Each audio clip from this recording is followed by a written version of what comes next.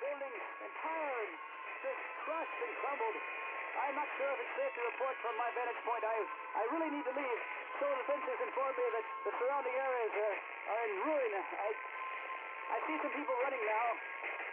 In the opinion of this reporter, if this nation, or in fact the world, ever needed heroes, that time is now.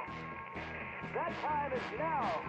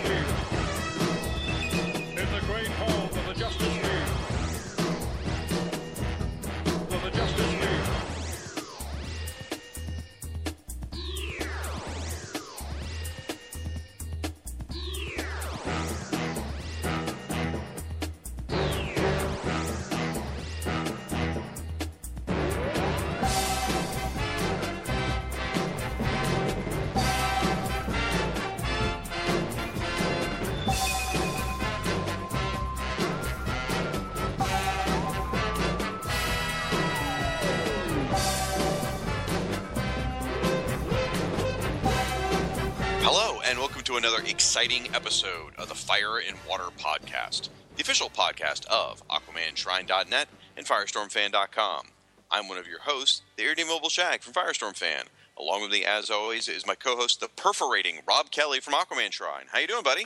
I'm doing well. It's nice to be recording with you again to give everybody a little bit behind the scenes between, staggering episodes and recording back shows and doing all sorts of things to accommodate our schedule. This is the first time Shag and I have recorded together in 5.5 months, so it's great.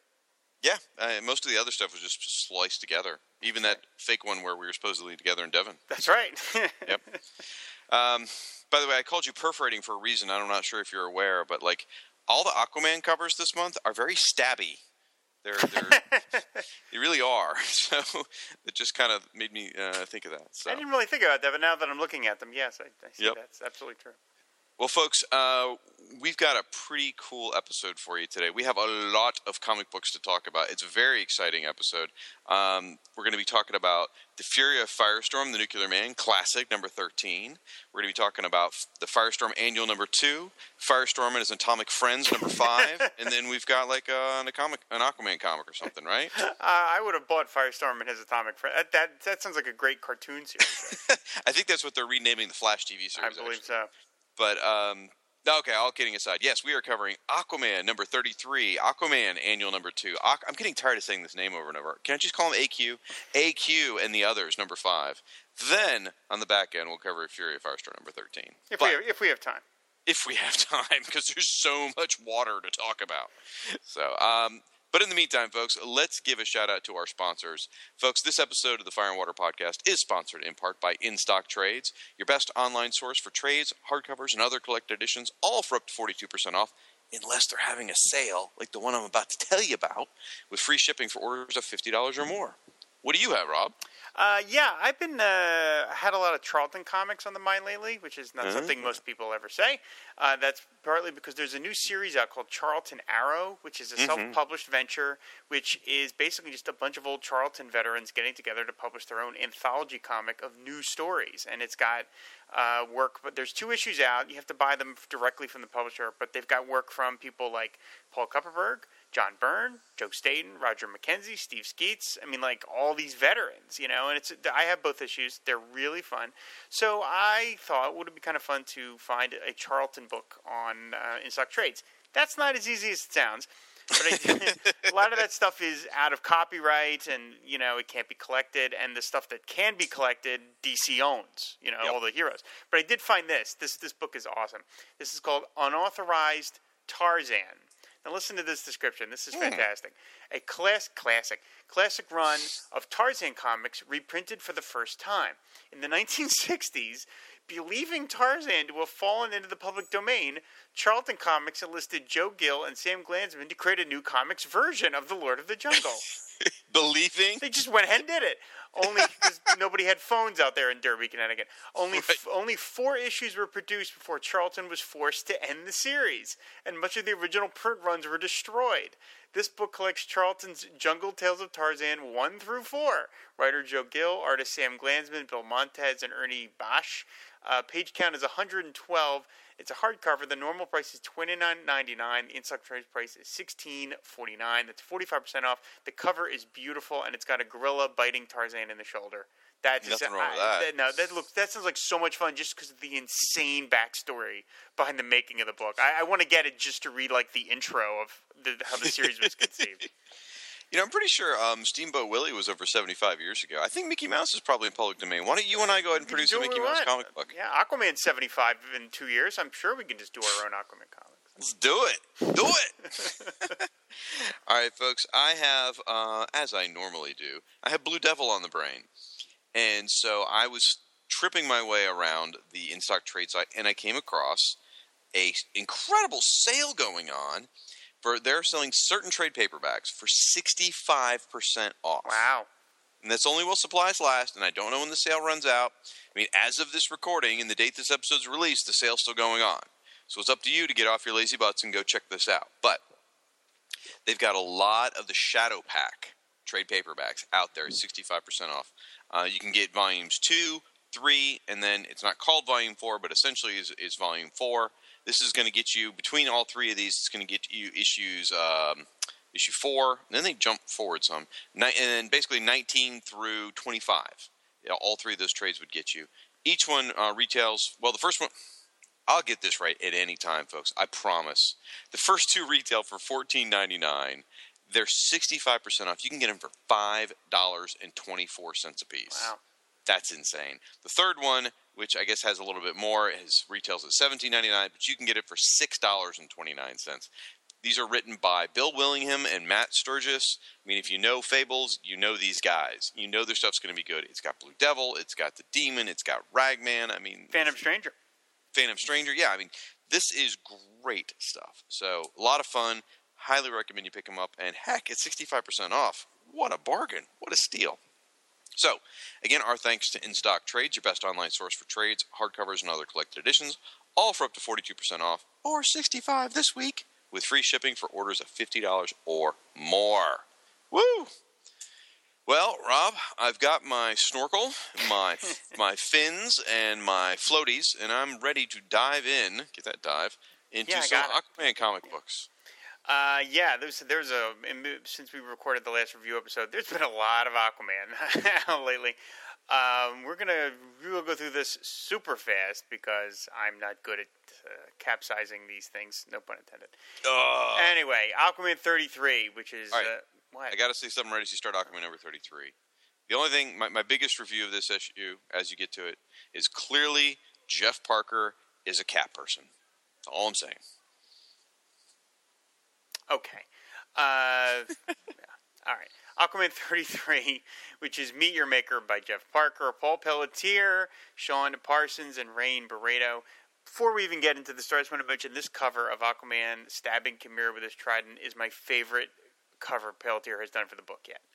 I don't know what it is. Maybe there's like an added level of grit to it or something, but there's just something about the intensity of the close-up of Aquaman just fighting the Chimera that just really appealed to me. I think it's a really, really beautiful cover. And like I said, I think he's been getting literally better every month. Anyway, the book picks up, of course, with the last issue left off where Aquaman's face-to-face with Chimera. So him and Chimera are fighting back and forth. He's using the fish to attack. He's using Aquaman's own finny friends to attack him. Chimera peers into Aquaman's mind, does like a Vulcan mind melt kind of thing. He sees something that's very upsetting, and there's a blinding flash of light, and when Aquaman wakes up, Chimera is gone. He goes back to Atlantis, and there he's reunited with Mera, finally, after like 4 months of them being apart. A giant earthquake hits Atlantis.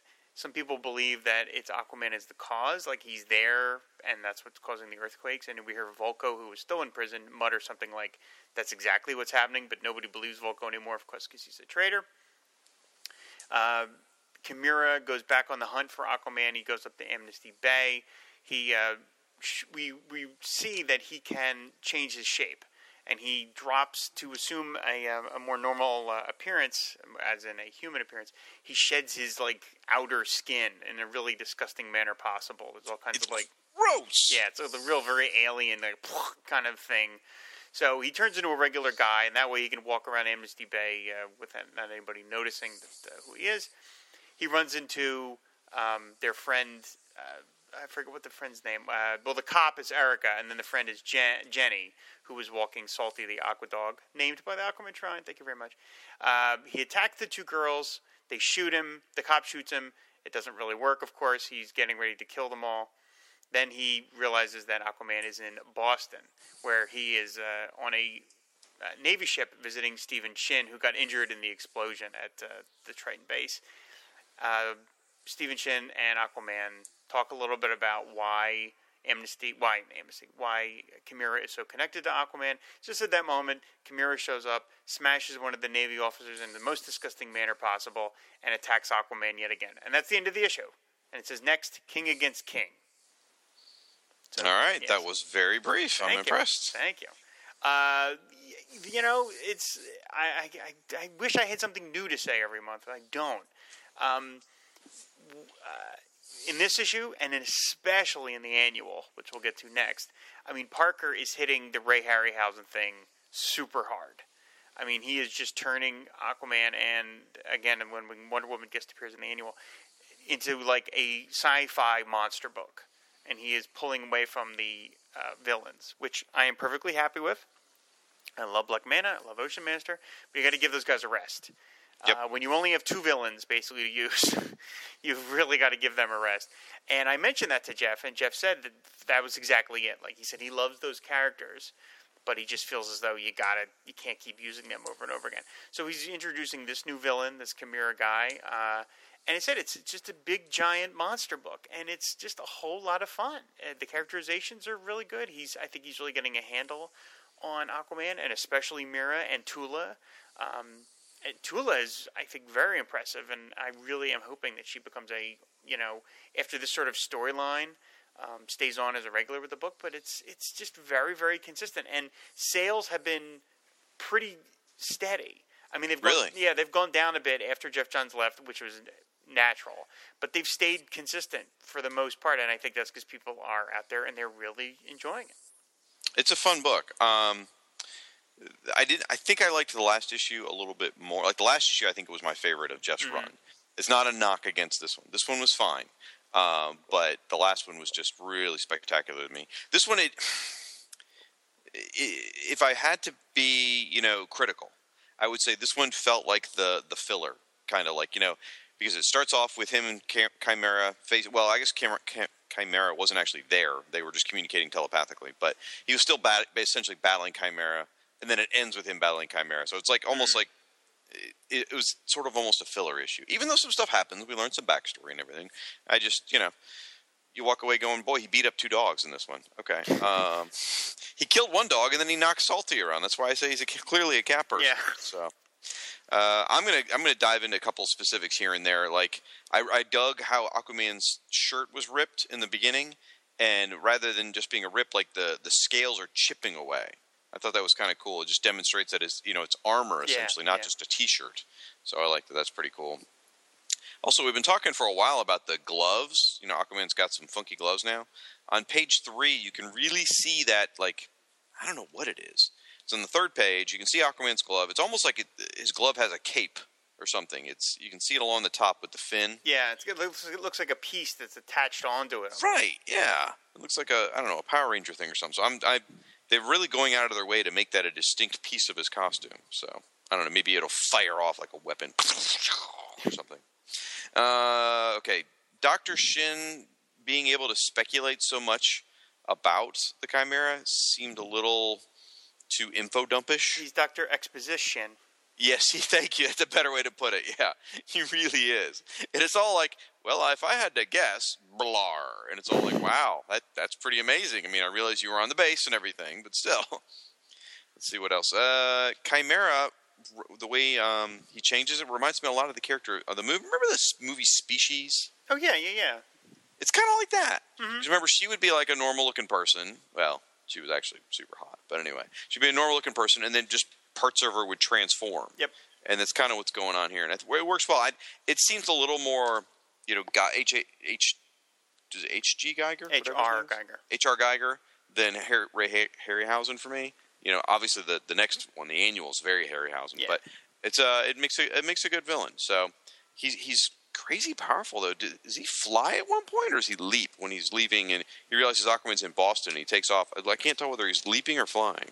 I mean, I think if you can leap that, it looks like he's flying to me. It does look like he's flying. Yeah, maybe he's got a flying fish power or something. I don't know. Yeah. But all right, that's all my little nitpicky notes and whatever. But so overall, it was a good issue. I am looking forward to the conclusion. I hope they don't kill Chimera off. I hope he's the kind of villain that can come back from time to time. Because as we said, Aquaman's Rogue Gallery does need a little bit of a boost. Yep. And it's fun stuff. So I'm looking forward to it. I am looking forward to it. I hope that they eventually get rid of Stephen Shin because, I mean, he does serve, as you just mentioned, a great purpose. He is the explainer in a lot of things. But it's one of those things where it's like he has been nothing but trouble in Aquaman's life. And at a certain point, I think Aquaman would just be like, I'm done with you. I'm just done with you. Because if you're involved, it's trouble. So I would love it if Shin just died or something. I don't think it's going to happen. I mean, you mentioned you hope Tula carries on. I think Tula's already, a supporting character in the series now. Yeah, I guess so. She's in. Yeah. She's not going to go away. I don't think Shin's going to go away either. He's been around since I think the first issue, hasn't he, or second issue at least? Yeah, pretty much. So I think they're part of the, for better or for worse, part of the Aquaman family now.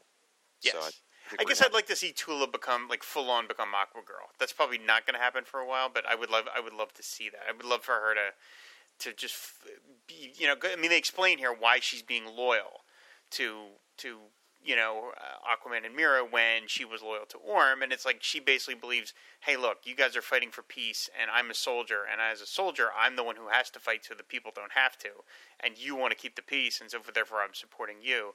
But I don't know, I'd like to see her transform out of the soldier thing to being like a superhero. Now, maybe that's too much or whatever, but I would enjoy that. I don't need to see Aqualad come back. I know there are some Aqualad fans out there. I was never a huge fan of the later versions of the character and stuff, so I'd be perfectly happy if they never do Aqualad, but I would love to see Tula be full-on Aquagirl. I don't think you're going to see it.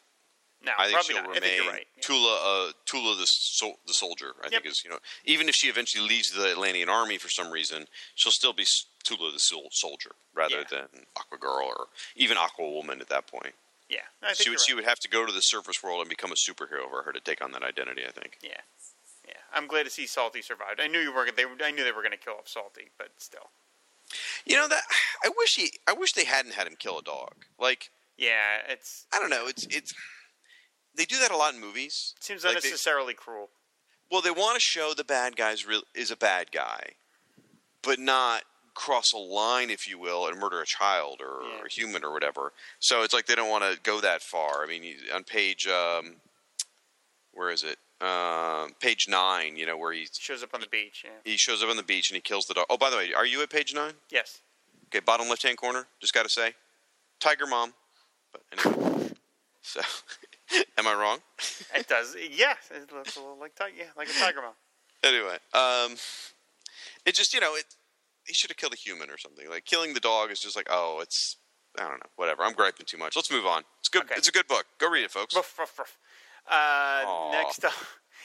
Next up is Aquaman Annual #2, again by Jeff Parker, busy guy. This time the art is by, I don't know how you say his name, Yvel Goucher, I'm going to guess, maybe?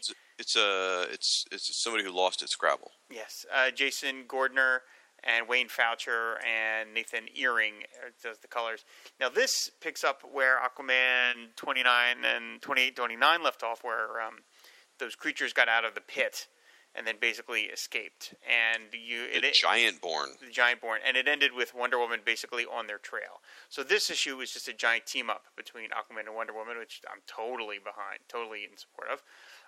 This is even easier to sort of encapsulate because it's mostly a big fight. Mm-hmm. Now, I don't mean that in a pejorative sense. It's a lot of fun, but basically all of the icky creatures that got out have moved over to France and have set themselves up in a town called Carcassonne. I don't know how you say that. Easy for you to say. Yeah. And they have set up this thing where supposedly they are shooting a movie, and they are luring tourists to this area where they're shooting shooting a movie in this castle, and they're just grabbing the tourists and sucking the life out of them, keeping them as captors. It's I guess there's some knock against stupid tourists that like people would just keep walking into this area where nobody seems to return from, but that's basically what they're doing, and that's how they're staying alive, is they're sucking the life force out of all of these American tourists or whatever. Aquaman and Wonder Woman are following them, and initially they're sort of going undercover. They're walking. They look like a nice couple. Sort of. I mean, they're in their superhero colors, and Wonder Woman has her boots and her bracelets on, and Aquaman has green gloves on. So it's like they're not trying real hard. He's wearing an orange button-down polo too. They're not trying real hard. At the same time, they're not in their costumes. But anyway, they end up stumbling upon the monsters, and then there is something like 20 pages of a fight of them just beating the crap out of these creatures. And there's a little bit of where Aquaman gets taken over briefly, and he starts losing his mind, forgetting where he is, and then it turns into Aquaman and Wonder Woman briefly fighting, but luckily that gets out. They get covered in this goo by one of the creatures, which turns them immobile. That Dr. Evans guy, the one that freed them from the beginning, shows up, and we found out that he's basically been walking the earth, trying to rectify, to atone for what he did, because all these people that died due to his malfeasance. So he's got this magic amulet. He manages to get a lot of these guys and turn them immobile. Wonder Woman and Aquaman wake up. They attack the head creature. Wonder Woman lassos her. They end up basically killing them all, turning them back into the wretched husks. Just at that moment, Superman sends a message to Wonder Woman saying he needs help. She takes off, and Aquaman and Wonder Woman leave to go on separate adventures. And then there's kind of a part 2 of the story, which is like not a full second chapter. It's like a backup, but it's connected to the main story. And it's Wonder Woman and Mera, which is really fun. Really, really fun. And Wonder Woman has tracked a couple more of these creatures to this tiny little cove. Mera's there to help her out. They discover them all, and there are these really icky creatures that are just laying in the dark. And these creatures are not even sucking the life out of anybody. They're literally eating people. They're just waiting for people to show up on boats and grabbing them and eating them. And Wonder Woman tries to strike a deal with the head creature, saying something like, hey... By the way, the head creature is the Rachnos from Doctor Who. Just putting it out there. Okay. She tries to strike a deal saying, look, we understand that you need to eat to survive, and we're willing to let you stay here, but you have to find a way to feed yourself other than by eating innocent people. And the demon is like, no, we're going to keep doing it. That's the end of the deal. So Wonder Woman and Mera decide to bring the pain. Mera finds... Bring the pain. Wonder Woman finds Mera finds a volcano under the sea. She opens up a sort of tunnel. She sends Wonder Woman down into it, who smashes it open. All the lava comes flying out of the fire. Mera dumps all the creatures into the volcano, burning them all to death. She, using that much effort, has her pass out, and the story ends with the Wonder Woman carting Mera off back to home. And that is the end of the second story and the annual. Like I said, not a lot of plot here. I don't care. This was a load of fun.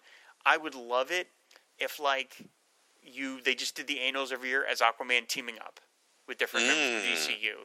I would love that, because he doesn't really get to interact all that much. He's never in Justice League anymore. He's a member, but I don't think he's ever in the book other than for 2 panels.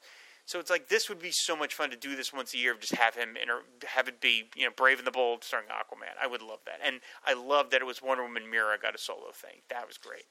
I think the Wonder Woman and Mera part is actually my favorite. I just, for some reason, maybe because it was just quick in and out, there's something about it, I loved it to death. Did you notice the cute little logos at the end of each? There's an Aquaman and Wonder Woman logo, and then a Wonder Woman and Mera logo. I thought that was cool. Mera's a little custom M now. Very nice. Yeah, she's got a thing. The only criticism I would have of the annual was when Dr. Evans showed up with the magic answer. Yeah. It's just kind of like everything's going great, and then he shows up with the magic answer, and everything's wham bam, thank you, ma'am, it's over. He's the Stephen Shin of this particular story. Well, yeah, but Stephen Shin didn't end the battle immediately. No. This guy had the magic device that we had no idea existed. Right. There's terms for it, and it's not the one where the gods come in, but it's one of those terms where you've got a magic device that you couldn't have predicted existed and just wraps up the story. Right. Dr. Alan Quartermain can tell us all about it. So. Anyway, I got one other thing I noticed that made me go, wait a minute. Go to the last two pages of the Aquaman Wonder Woman story. Mm-hmm. When Wonder Woman gets the cool floating holographic text message from giant Superman. S-shield. Yeah. Take a look at that S-shield. Yeah. You notice anything? You probably don't, but... What? I mean, it's super pointy. Well, it is super pointy. But when they did the New 52, they redesigned Superman's S. Oh, they did. You're right. This is old school. This is the old S. Ah. Someone in editing didn't catch it. Huh. So or maybe I it was just on like, purpose. you can always tell by the little bump at the bottom of the S, and I'm like, wait a minute. Maybe Superman's rebranding. Yeah, right. I think they're still working on that. But anyway, fun story. Enjoyed it. I love the monster fights. I love as you say, the Harryhausen stuff. I love him just battling giant monsters. It's so much fun. You know, the lizardy queen, and you know, it had to be a blast to draw too, because you get to draw all these crazy, you know, a pair of flying lips with wings, and you get to draw minotaurs, and the guy with the giant antlers, and all these cool characters. You know, the giant dog. What fun! So, yeah, Wonder Woman and Aquaman are in a lot of ways a natural pair. They have sort of similar beats, as it were, in terms of less so much superheroing and more fighting monsters and stuff. I loved in the second story of Aquaman and Mera where Wonder Woman is having this guy pilot the boat, and she's got him by the neck with her magic lasso. Like, that's really nice. I am becoming. I couldn't get a beat on the Wonder Woman series, the new one by Azzarello and Chiang. I love the artwork, but the story just didn't do anything for me. And so after about 6 months, I gave it up. I know they're starting a new creative team. I'm going to give that another shot because, like I said, I like Wonder Woman. I want to like Wonder Woman comics. I just don't, but I want to. So every new creative team, I think I've bought the first 2 issues of every new Wonder Woman creative team for like a couple of years now. And it just for some reason, maybe I don't like Wonder Woman or something. I don't know. But like I saw the photo of the movie, and I'm excited that she's going to be in the movie and everything else. So, but I liked her a lot here. And maybe Jeff Parker should write Wonder Woman. I don't know. I think he did a really good job. I mean, he's clearly very busy here, but I liked her interactions with Aquaman. I liked her interactions with Mera, and I would love to see more of that. Yeah, this personality of Wonder Woman is really good. I hear her portrayal in Superman Wonder Woman is supposed to be pretty good as well. Oh, yeah? Okay. So that might be worth looking at. Okay. There is a little joke in here. I think Jeff, I assume this is Jeff just taking a little stab at something, which I thought was funny. When Aquaman's telling her that they can't butcher the animals, the monsters, she says it's a broken jaw, not a neck, which I read that as a nod or a hint or something, whatever, to when she very publicly broke Maxwell Lord's neck, right? And it got broadcast on TV all the time. I didn't even think about that, but yeah, maybe I don't know. Maybe so. But fun stuff. Yeah, this is the kind of like designs are really fun. Yeah, and this is the kind of annual you look back on, and like you said, there's not a lot of depth to it, but you look back and you're like, that was a fun annual. I like that. Yeah, absolutely. And you don't really need to have read the previous issues. It's nice if you did. Oh, not you at all. didn't have to. And I always feel like annuals should stand alone. I never liked it when the annuals were like, you know, part of another multi-part who's he what's it. You know, it should be just a complete story. And I liked that it was a two-parter. It was a two-part story contained in one book, which I think was really fun. Well, I will get it not to task, but I will disagree with you on a point there. Usually because you're wrong in general, but where you said an annual shouldn't be part of a big crossover. I don't like it when all the annuals cross over with each other. However, I do like it if the annual crosses over with the main book. Like, I think Teen Titans did that, where they had a big annual, you know, was like everything led to the annual that year. No, I understand. No, I agree with that. Maybe I misspoke. No. I have no problem with it being part of the main book, because presumably you're buying the main book if you're going to buy the annual. Right. But I mean, like, I never liked it when the annual was part of, you know, a company-wide crossover, because then it's like, oh great, now I got to buy 20 more books that are more expensive even than the regular book. J.L. Ape. Yeah, there you go. That's all you got to say. I hope that's the plot of the Justice League movie after they're done. I think it is. Yeah, that would be great. Okay, finally, I'm zipping through these. I'm really impressed with myself. I'm doing really well. Aren't you usually impressed with yourself? I am. I have reason to be. Anyway, this is Aquaman and the Others, number 5. This is Legacy of Gold, Part 5. Here it's called Conclusion by Dan Jurgens, Leon Medina, Alan Martinez, Carlos M. Mangual, and Matt Mila. When last we left Aquaman, he was laying there with his wounds from getting the trident in the belly. Legacy is standing over him, basically lording it over and starting his plan up on the moon. Yawara has resuscitated the seemingly previously dead Vostok. Vostok goes nuts, not recognizing his former friend. She tries to fight him off, and then she realizes, maybe they were hinting at me what to do with this mask. She slaps the mask on him, and that immediately wakes him up to being the Vostok that she remembers. Just as Legacy starts to strangle the life out of the weakened Aquaman, Vostok and Yawara teleport down in a great 2-page spread that reminded me a lot of the work of the boys back when they were doing the book. It had those giant, kapow moments. It has that feel to it. It's really quite nice.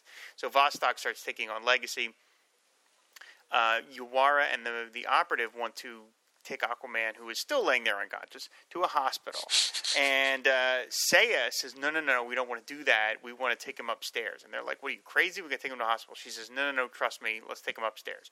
So Yawara and Saya drag Aquaman upstairs. She dumps him into the pool of visions, which, of course, wakes him up, which is, of course, it's a pool. I mean, of course it does. He comes up, and he's fully healed. He knocks out whatever that girl's name is. I keep blanking on her name at the moment. The sister, not Anton, Daria. He knocks out Daria. Meanwhile, Legacy is fighting Operative and Man of War. Aquaman shows up long enough to start punching the crap out of Legacy. He then stabs him. It's Legend. What am I calling? Oh, Legacy. Legend. Sorry, Leg something. He then stabs Legend through the chest with the trident, as was revealed on the cover. Thanks for the spoilers on that. It turns Legend into a giant pile of dust, and that's the end of that. And we're left with Vostok, and they talk to Vostok, and we find out that the other Vostok was a clone. This is the original Vostok. So the Vostok that is dead. Lie. Yeah, the Vostok who's dead supposedly is the clone, and he's like, no, I'm the original Vostok. Everything's fine. Whatever.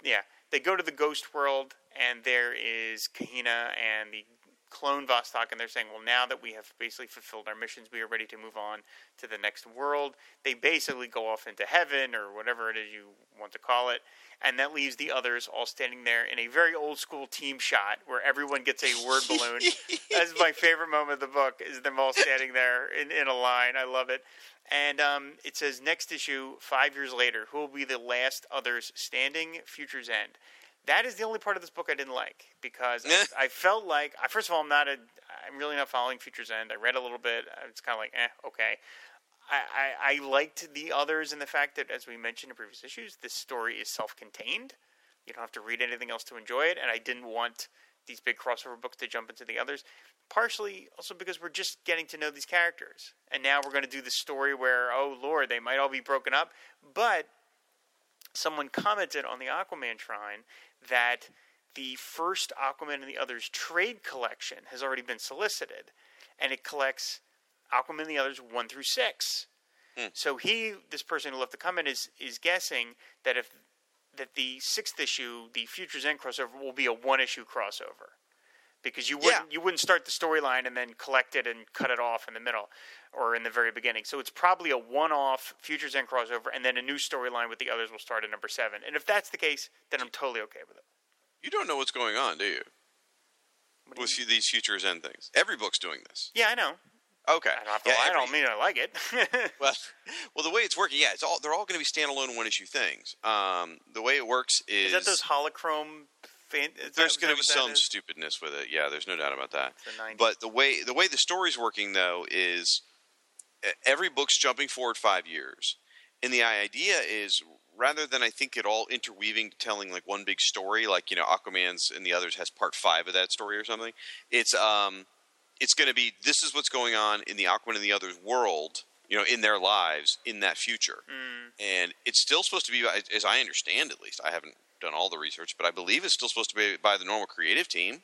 So it's still supposed to be Dan and them telling what's going on in these guys' lives in this other future world. So I think it's supposed to be, in each book, a bit of a standalone story. Okay. I just feel like we're just at the point where the others are all together as a team, and now we're going to jump ahead 5 years where everything's going to be all shifted. I'm like, why, But if it's 1 issue, that's fine. Because like I said, I want to get I want this book to survive. I feel like that doing a second Aquaman title is still kind of a reach. I haven't been tracking how well this book has been selling. I mean, obviously, if they're doing a trade collection, it must be doing relatively okay. It's not in danger of being canceled yet. They collect everything. Well, still. I'm just saying I haven't heard anything about it being canceled, obviously. Good. So, I just want to see more stories with the others. And this story hasn't. It's been a fun story, but it's been it's a long story. 5 months to tell one story is a long time. So it would be nice to have some shorter things to have us better acquainted with the individual members. Obviously, Dan Jurgens is purposely shunting Aquaman aside for that reason, because we had him for 3 issues just laying there like a bump on a log, which is fine. I mean, he saves the day here and everything else, and he gets to deliver the final blow to Legend and stuff like that. So that's good. But I just want this, to me, the way the others is going to work, and the way, Guardians of the Galaxy, the movie, worked, is you're introducing these new characters. You've got to care for them early. If you invest in them early, you can tell any kind of story. And that's, to me, going to be the key to the book. And I just don't want to see the others get caught up in all of the shenanigans with the crossovers and everything else. But, like I said, if it's one issue, fantastic. No, that's a fair statement you made, too. And I would say some of the characters I care about. Like, I care about the Operative's grandson. I care about Man of War. Your favorite? Is it Prisoner of War? Prisoner of War. You like him so much, you don't even know his name. All right, exactly. I care about Yawara. And I sort of care about the Operative. Mm-hmm. So, I haven't really made a connection to Sky or Seiya or Vostok. They're brand new, yeah. Is Vostok going to be like the Superman kind of guy? Is he like super strong or something? I don't even know what his powers are. Yeah, I'm not exactly sure either. Yeah, I mean, he's obviously a lot of a bruiser more than the other guys. Okay, and that's fine. I felt like it was because we never really got to know him before. Yeah. He's sort of like the Vegas power set. So I'm assuming by Aquaman, stabbing Legend and them getting that little magical triangle or whatever, I'm assuming Legend's not gone. Meaning, if they want to use him again, they're able to. I'm sure. Because he was really just a spirit inhabiting that thing. So that's good. Because, again, Aquaman's Rogues Gallery needs some beefing up. So that would work. I also like in the opening where they show Legend get into that suit of armor, and then they immediately show his updated version next to it to show you that there's been a change over the years. Mm-hmm. I thought that was well done. Because I was actually thinking, as that scene was starting off, I was like, man, if he gets put into that steampunk armor back in, like, ancient Greece, like, that's a bunch of crap. And then sure enough, I'm like, oh, look at that. No, they're smart. They did this really clever. So he gets new armor every so often, And one thing you didn't mention, when Aquaman got thrown in that pool, they threw him in the pool that had all of the magical artifacts in it. Yes. So when he comes up, he's carrying them all, throwing them to his friends, like, yo, let's do this. Yeah, the bracelets, the manacles and stuff, yeah. So that was cool. I dug that. So it was fun. 5 issues is a little long. So I'm glad it's behind us. I hope that we get some 2-issue and 3-issue story arcs. That would make me happy. Yeah. It would be fun if they do an Others annual and have a chance to tell individual little stories, or have like maybe other members of the DCU team up with the others. I know I just said that idea for the Aquaman annual, but I feel like the annual is the great place to bring in more of the DCU. That might be kind of fun. Yeah. So. Did you see the big 18-page Multiversity ad in the back? Yes. Oh my gosh. Captain Carrot. It just kept going. It kept going. I'm like, okay. Yeah, there's a lot of dead space there. It did feel since it's Morrison, it did feel sort of like his Animal Man, where I won't say it if you guys haven't read Morrison's Animal Man. It ends very specifically, and this sort of reminded me of that. But anyway. Yeah. All right. So, look at that. That's a whole lot of watery stuff. Look at that. I did that in under a half hour. Wow. Pretty good, huh? Well, the Firestorm recap should only take me about 45 minutes. Yeah, perfect. So there we go. Yeah, I got show's always tilted on Firestorm, no matter what we do. So you know why? Why? Because he's awesome. Okay. So we're going to take a break, and what you're going to hear now is a couple days ago, some radio DJs, some morning DJ guys, were talking apparently about the Batman v Superman: Dawn of the Planet of the Justice is filming in their city. What the hell? And they were apparently goofing on Aquaman. So they got a phone call from somebody named Zach to defend Aquaman. And it turns out that was Zack Snyder, who heard the show and was calling in to defend Aquaman. And so this 3 minutes, what you're going to hear, is Zack Snyder on the phone with these guys defending Aquaman. So I didn't necessarily think Aquaman needs defending, but I'm very happy that the director of the movie, who doesn't even fully admit that Aquaman is in the movie yet, is so staunchly defending the Sea King. So take a listen, and then we'll join us on the other side for the Firestorm review. We go to Zach on a cell phone. Is this Zack Snyder? Hello? Hello. Hey, it's Zach, yeah. This is Zack Snyder. The Zach. Yeah, no, I'm on my way to set right now, and I was listening to you guys on the radio. And you guys were disparaging a little bit Aquaman, just a team. I mean, it didn't feel like. Oh, yeah, we were wondering. We were questioning why he's involved, yes. Who he could beat. Yeah. Well, I mean, I don't want to like give anything away about, movie or anything like that, but I just, Aquaman has some cool abilities, that I think people are like, oh, what? Does he talk to animals? Because that seems like what he does, or fish or whatever. But I think, the cool thing is, I mean, with Aquaman, his trident, people don't realize that, like, that could cut the flesh of Superman if, they came in contact. That's a thing that's in the canon.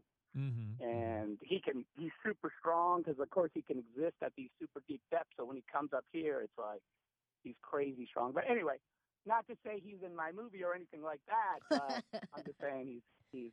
But if he was, those were the cool things. Pretty bad. He has the potential to be badass. That's all I'm saying. And now, is this indeed I would Zack just stay Snyder? out of the water.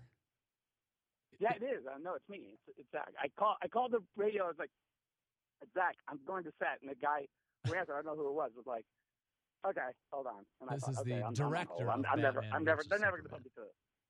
Well, now is this going to be? Are we going to be on your radar all the time now while you're in town? I mean, this is appointment listening. We better not talk S about the movie.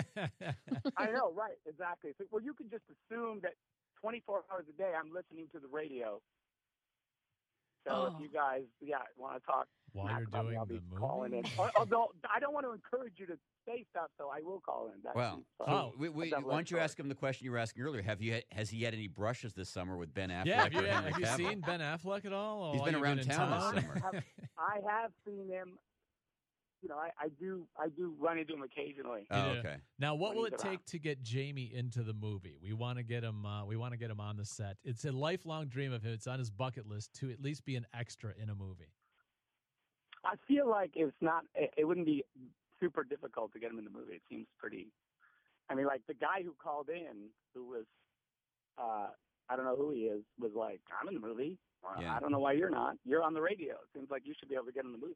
Well, I'm talking It to the seems director. like you could so pull I- some strings to get him in the movie. I think you'd have a better chance of getting me in the movie than I would of getting me in the movie. Do you In need fact, Jamie to practice screaming if he's going to be a citizen running away from danger? By the or- way, I know you now better in this 1 second than I knew the guy that called in.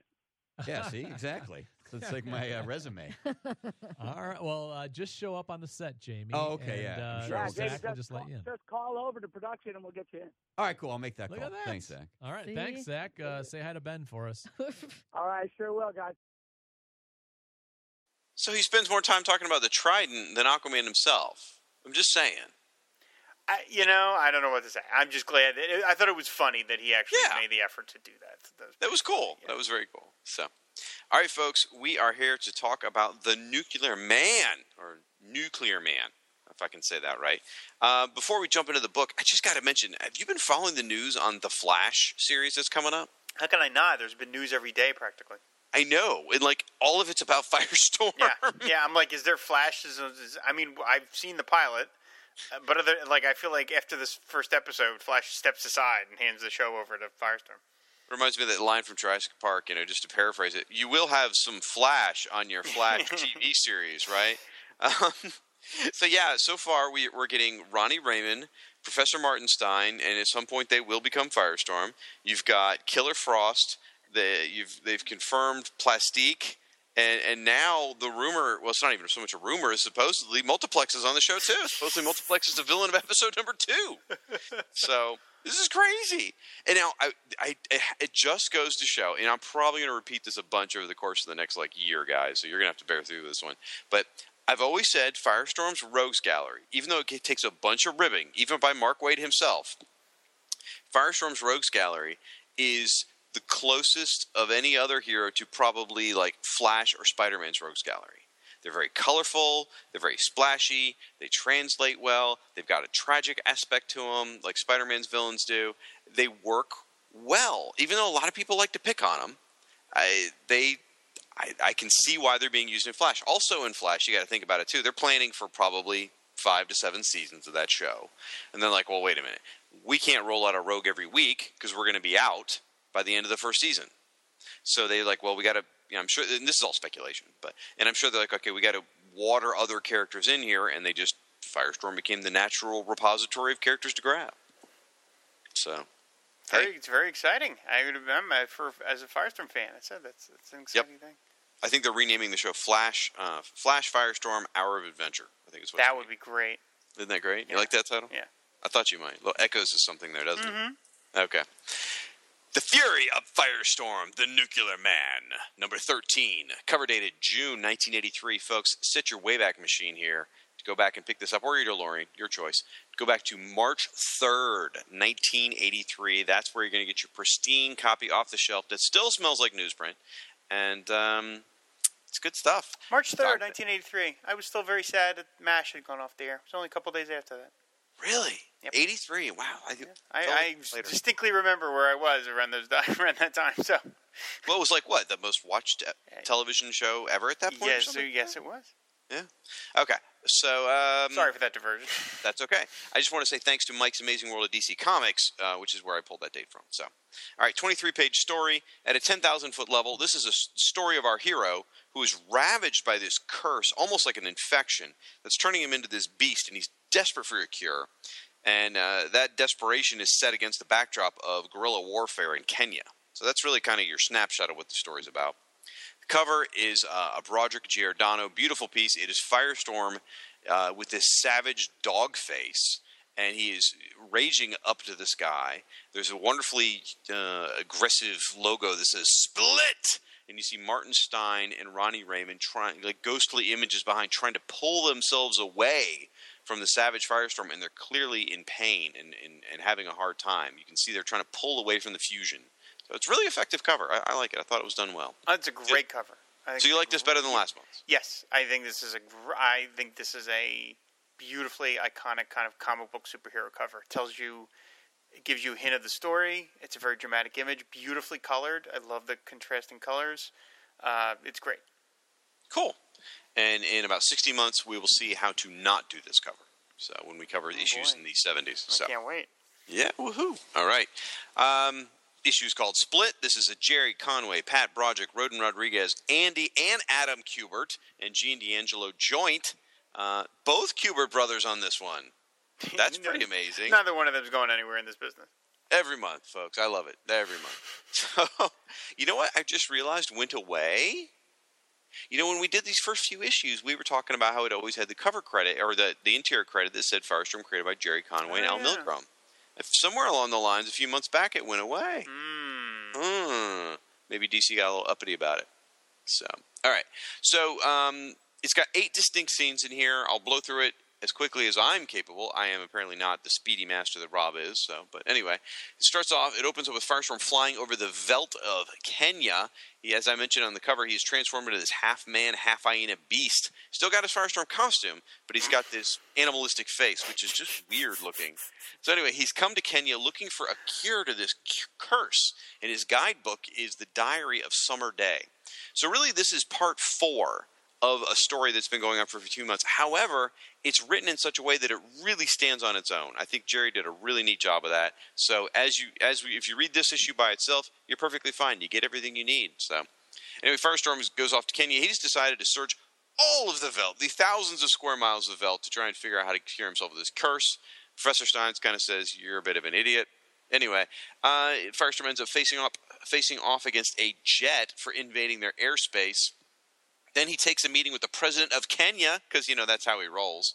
And the president of Kenya is more than happy to help Firestorm and directs Firestorm to a particular village where Summer Day had volunteered. Then we have a quick interlude, I call it Interlude A, where we find out that Lorraine Riley, somewhat of a love interest, somewhat of a friend, a supporting character of the book, is being held hostage. And someone is trying to do Well, it's going to turn out to be brainwashing, but it's the whole in the dark, in the bright light, in the dark, really disorienting her, and you find out she's afraid of the dark, and it's kind of a scary scene. I feel really bad for her. Then we get to interlude B, someone who I don't feel bad for. That slut, Clarissa Stein. Oh, my. Yeah, as I like to call her, the lilac tinted temptress from now on, if I can remember to from month to month. It's a scene that starts off with Harry Carew and Quentin Quayle arguing about whether it was right to fire Professor Stein. Then Clarissa shows up, who is Professor Stein's ex-wife, and then she sort of acts surprised that Professor Stein got fired. And if you read just this issue, you probably feel bad for her. However, if you read last issue, you find out she is the spider manipulating the web of awful things happening to Professor Stein. She's at the heart of it. So really, she's just making a play here for Harry Carew. I'm not sure what her ultimate goal is, but I imagine it involves a cheap hotel. Anyway.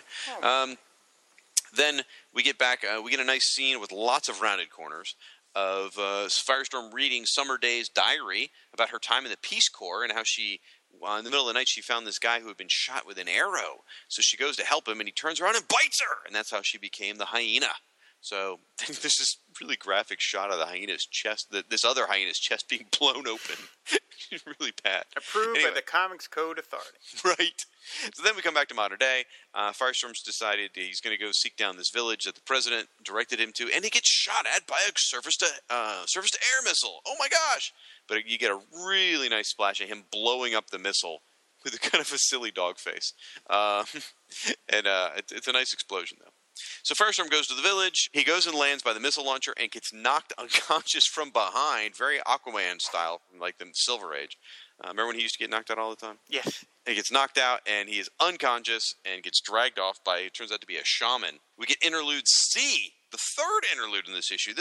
Jerry is packing the subplots in here, folks. And believe me, it's all going somewhere. Oh, it's so good. So anyway, it's a meeting between Principal Hapgood at Ronnie's high school, Ed Raymond, Ronnie's dad, Ronnie's basketball coach, Ronnie's girlfriend, Doreen Day, and Jefferson, Ronnie's best friend. And they're talking about Ronnie has gone missing. Well, we know he's missing because he's off in Kenya. They don't know that. And while they're going through this, Ed Raymond, Ronnie's dad, is extremely passionate about protecting his son, which a couple of the kids find odd because he's really a dick to Ronnie. Anyway, he blows his lid and yells at the coach and kind of realizes that he's crossed the line.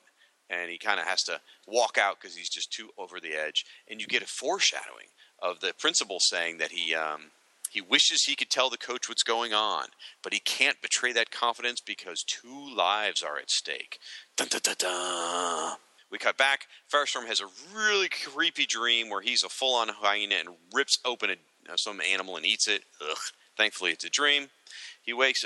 When he awakes, he is strapped to.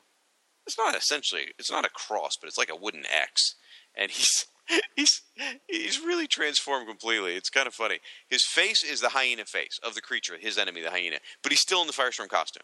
It's not ripped, it's not shredded, it's not even stretched. He's just the hyena head on Firestorm's body. It cracks me up. It's drawn well, it's just funny and sort of ridiculous.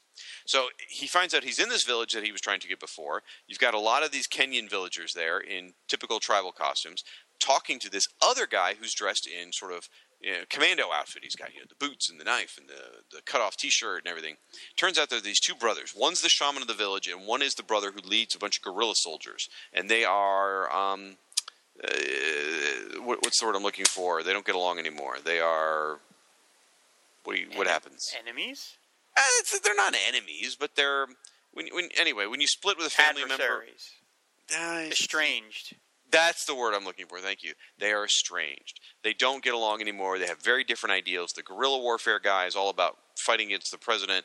The shaman guy is more about taking care of the village. They don't see eye to eye. The guerrilla warfare brother decides to leave. He says, "I'm leaving. Screw you and your stupid villagers."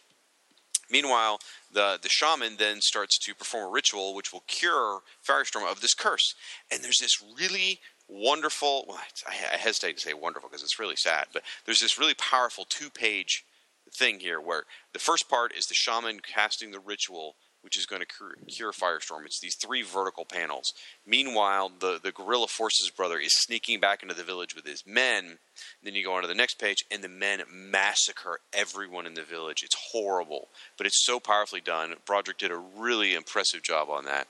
And the shaman completes the ritual right as he's gunned down. So Firestorm is transformed back to normal. He is horrified about what's happened. He loses his temper, blasts a bunch of people, and then Jerry ran out of pages, and we have to jump forward to the very end where Ronnie's having a verbal confrontation with the president and basically tells the president that he's a bad dude and he's no better than the people who murder those people in the village. And he transforms in the air and puts the president in handcuffs and then leaves and has an anger. Basically, a lot of these issues end with Ronnie upset about something. Which is kind of good. I like how it sends a powerful message to the kids about what's going on here. But he's basically saying, he's pissed off that he got used, that the president used them to get rid of these rebels or capture the guerrillas, whatever, and now he doesn't want to talk about it, and he's upset. And that is how it ends. Next, Enforcer! So, what'd you think? This issue is batshit nuts. It just is. It just is. The visual of Firestorm as Firestorm with the wolf face is something that if you do it for too long, it just gets ridiculous because it's just breaking the goofy meter. And to the point where he's in the office of the president and he's just sitting on the desk in his costume with his hair on fire with a wolf face, and everyone is just standing there.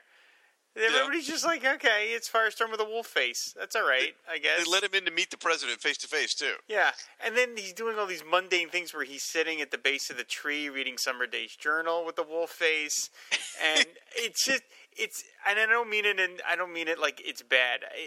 This is meant to be pulpy comic book melodrama, and Jerry is clearly enjoying himself doing this ridiculous stuff. But this is him pushing it to its sort of furthest level of just having Firestorm for so long. I mean, he's got the wolf face for 21 pages of a 23-page story. Well, keep in mind, this is also like the second issue of it, too. Yeah, it's just I just couldn't help but giggle every time I saw him just standing there talking to somebody in his wolf face. And what did he sound like with his wolf face? Did he sound normal? Or did he sound like a wolf? Was he like, because, wolves, so it's like, it just made me laugh every time I saw it. It just really did. I mean, Broderick does great work. That scene where he dreams about killing the deer, it makes me think that, Jerry had not that long recently seen American Werewolf in London because there's an exact same scene like that from that movie where David Naughton's character has a dream that he's a wolf and he's out there naked and he chases a wolf and basically rips its throat out with his teeth and then he wakes up. So it's like that's a very similar scene. But there were a lot of... You may be onto something, though, because a lot of great comics would take their direction from popular movies at the time. Yeah, sure. I mean, why not? I mean, there were a lot of werewolf movies out around this time. There was The Howling, there was Wolfen, American Werewolf in London. So, I mean, it was kind of more in the air than it had been previously. But it just, and there's just something about mixing it in with the sort of African setting. It just made me laugh. The whole thing just made me laugh. But again, I don't mean it in a bad way. This book was meant to be fun and light and pulpy comic book superhero melodrama, and that's exactly what it is. Well, when he turned into the full hyena in his dream and killed the deer or whatever it is, if Firestorm had looked like that the whole issue, it wouldn't have been quite as ridiculous because his costume is pretty shredded and you can see all the fur on the whole body. Which is I guess so. Yeah, a little more viable, but still. You mentioned it is goofy, but Broderick still does a really good job drawing. Like he's really good with animals. Mm-hmm. The deer, the wolf face. There's a great scene where Firestorm is struggling to split apart in the beginning on page 2, where his back is arched. He's on a coastline. Bunny rabbits there. The bunny rabbits. They're adorable. They're just watching him. These 2 cute little bunny rabbits. I mean, I like the way Broderick does little things like that. Then let's see what else. Other stuff I want to talk about. I love Firestorm's face when he's on the jet. Yeah. He's like, listen, Phil, I've got a bone to pick with you. And he's snarling, and it's absolutely terrifying. The guy's like, yeah, monsters. They're like, yeah, I would think so, too. He pulls off this ridiculous concept as well as possible. He really does. Well, I think it'd be funnier now that you've said that, where if he put his face through the plane and he's just like, that is hysterical. So, There's a lot of cool panel design in this. Like he's got on page 2, it's a bunch of vertical panels. Page 4, it's a bunch of horizontal panels. He does a lot of that in this issue. And then even like the dreamlike ones or the flashbacks have really kind of weird panel designs, like offset and little parts poking out and stuff like that. So I think he's always aware of how to lay out the page really well and tell the story, make it open up properly. And I always like that. Now I thought of this. I didn't realize this until I got along where Firestorm's on the big X, and he's, like you said, his face is the full hyena. Why didn't he have like a flaming mane of hair? Yeah, I don't know. Like the fire's gone. So I guess without that helmet, he doesn't have the thing. I don't know. No, he totally does. So he like his mane should have been on fire. I think missed opportunity. That's all. So, although they did make sure that the hyena creature had Firestorm's black circles around his eyes. Yes, they did. He still has.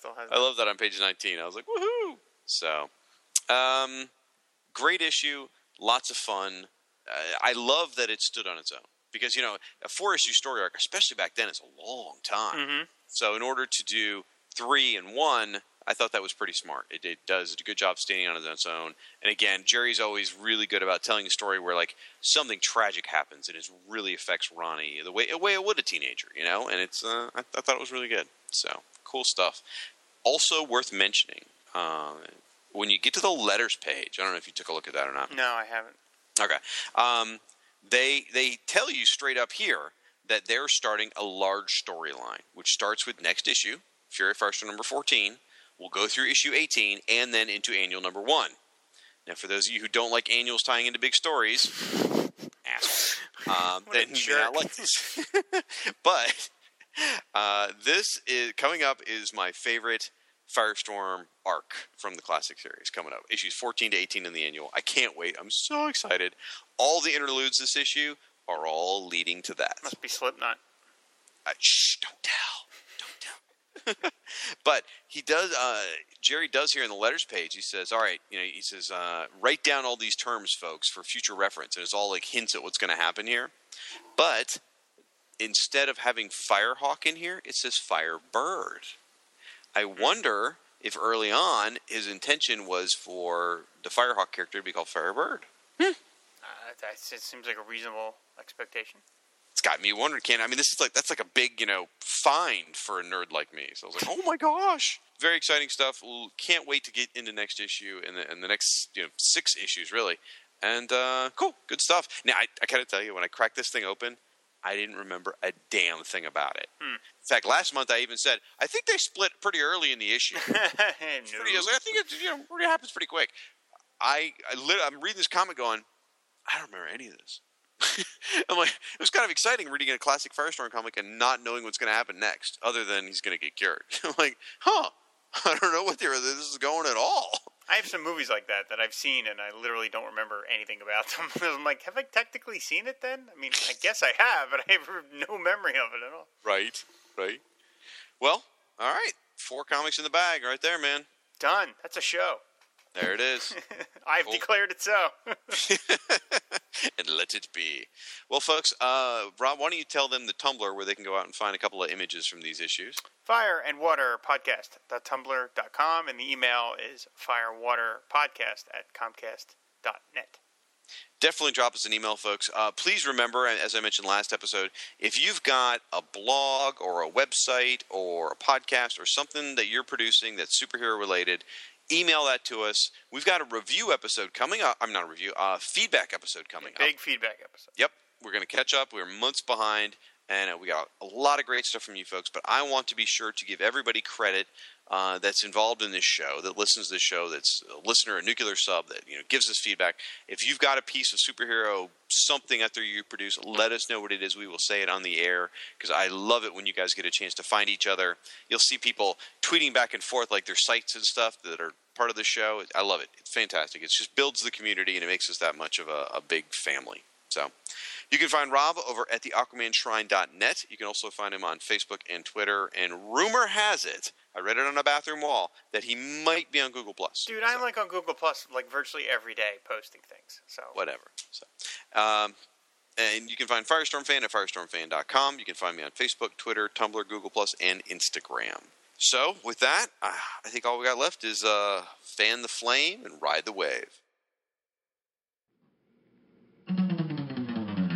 Aquaman and Firestorm fighting crime together. Soak 'em down or burn 'em up. No one does it better. Whenever you find trouble, they'll always be there to catch them in a bubble or even torch their hair. Stand for truth and justice in sea, on land, and air. Firestorm and Aquaman, they make a super pair. Aquaman and Firestorm, super friends forever. Yeah!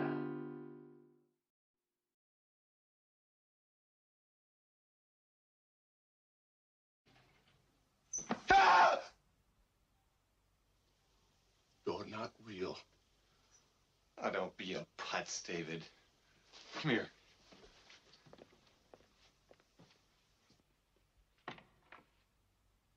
A nurse, huh? Come on.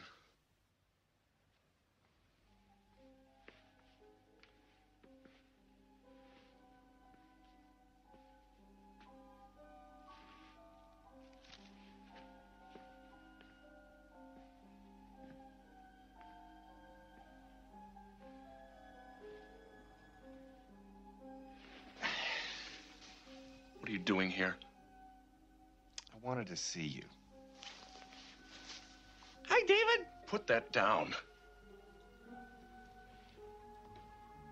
Okay, you've seen me now. Go away. I'm sorry I'm upsetting you, David.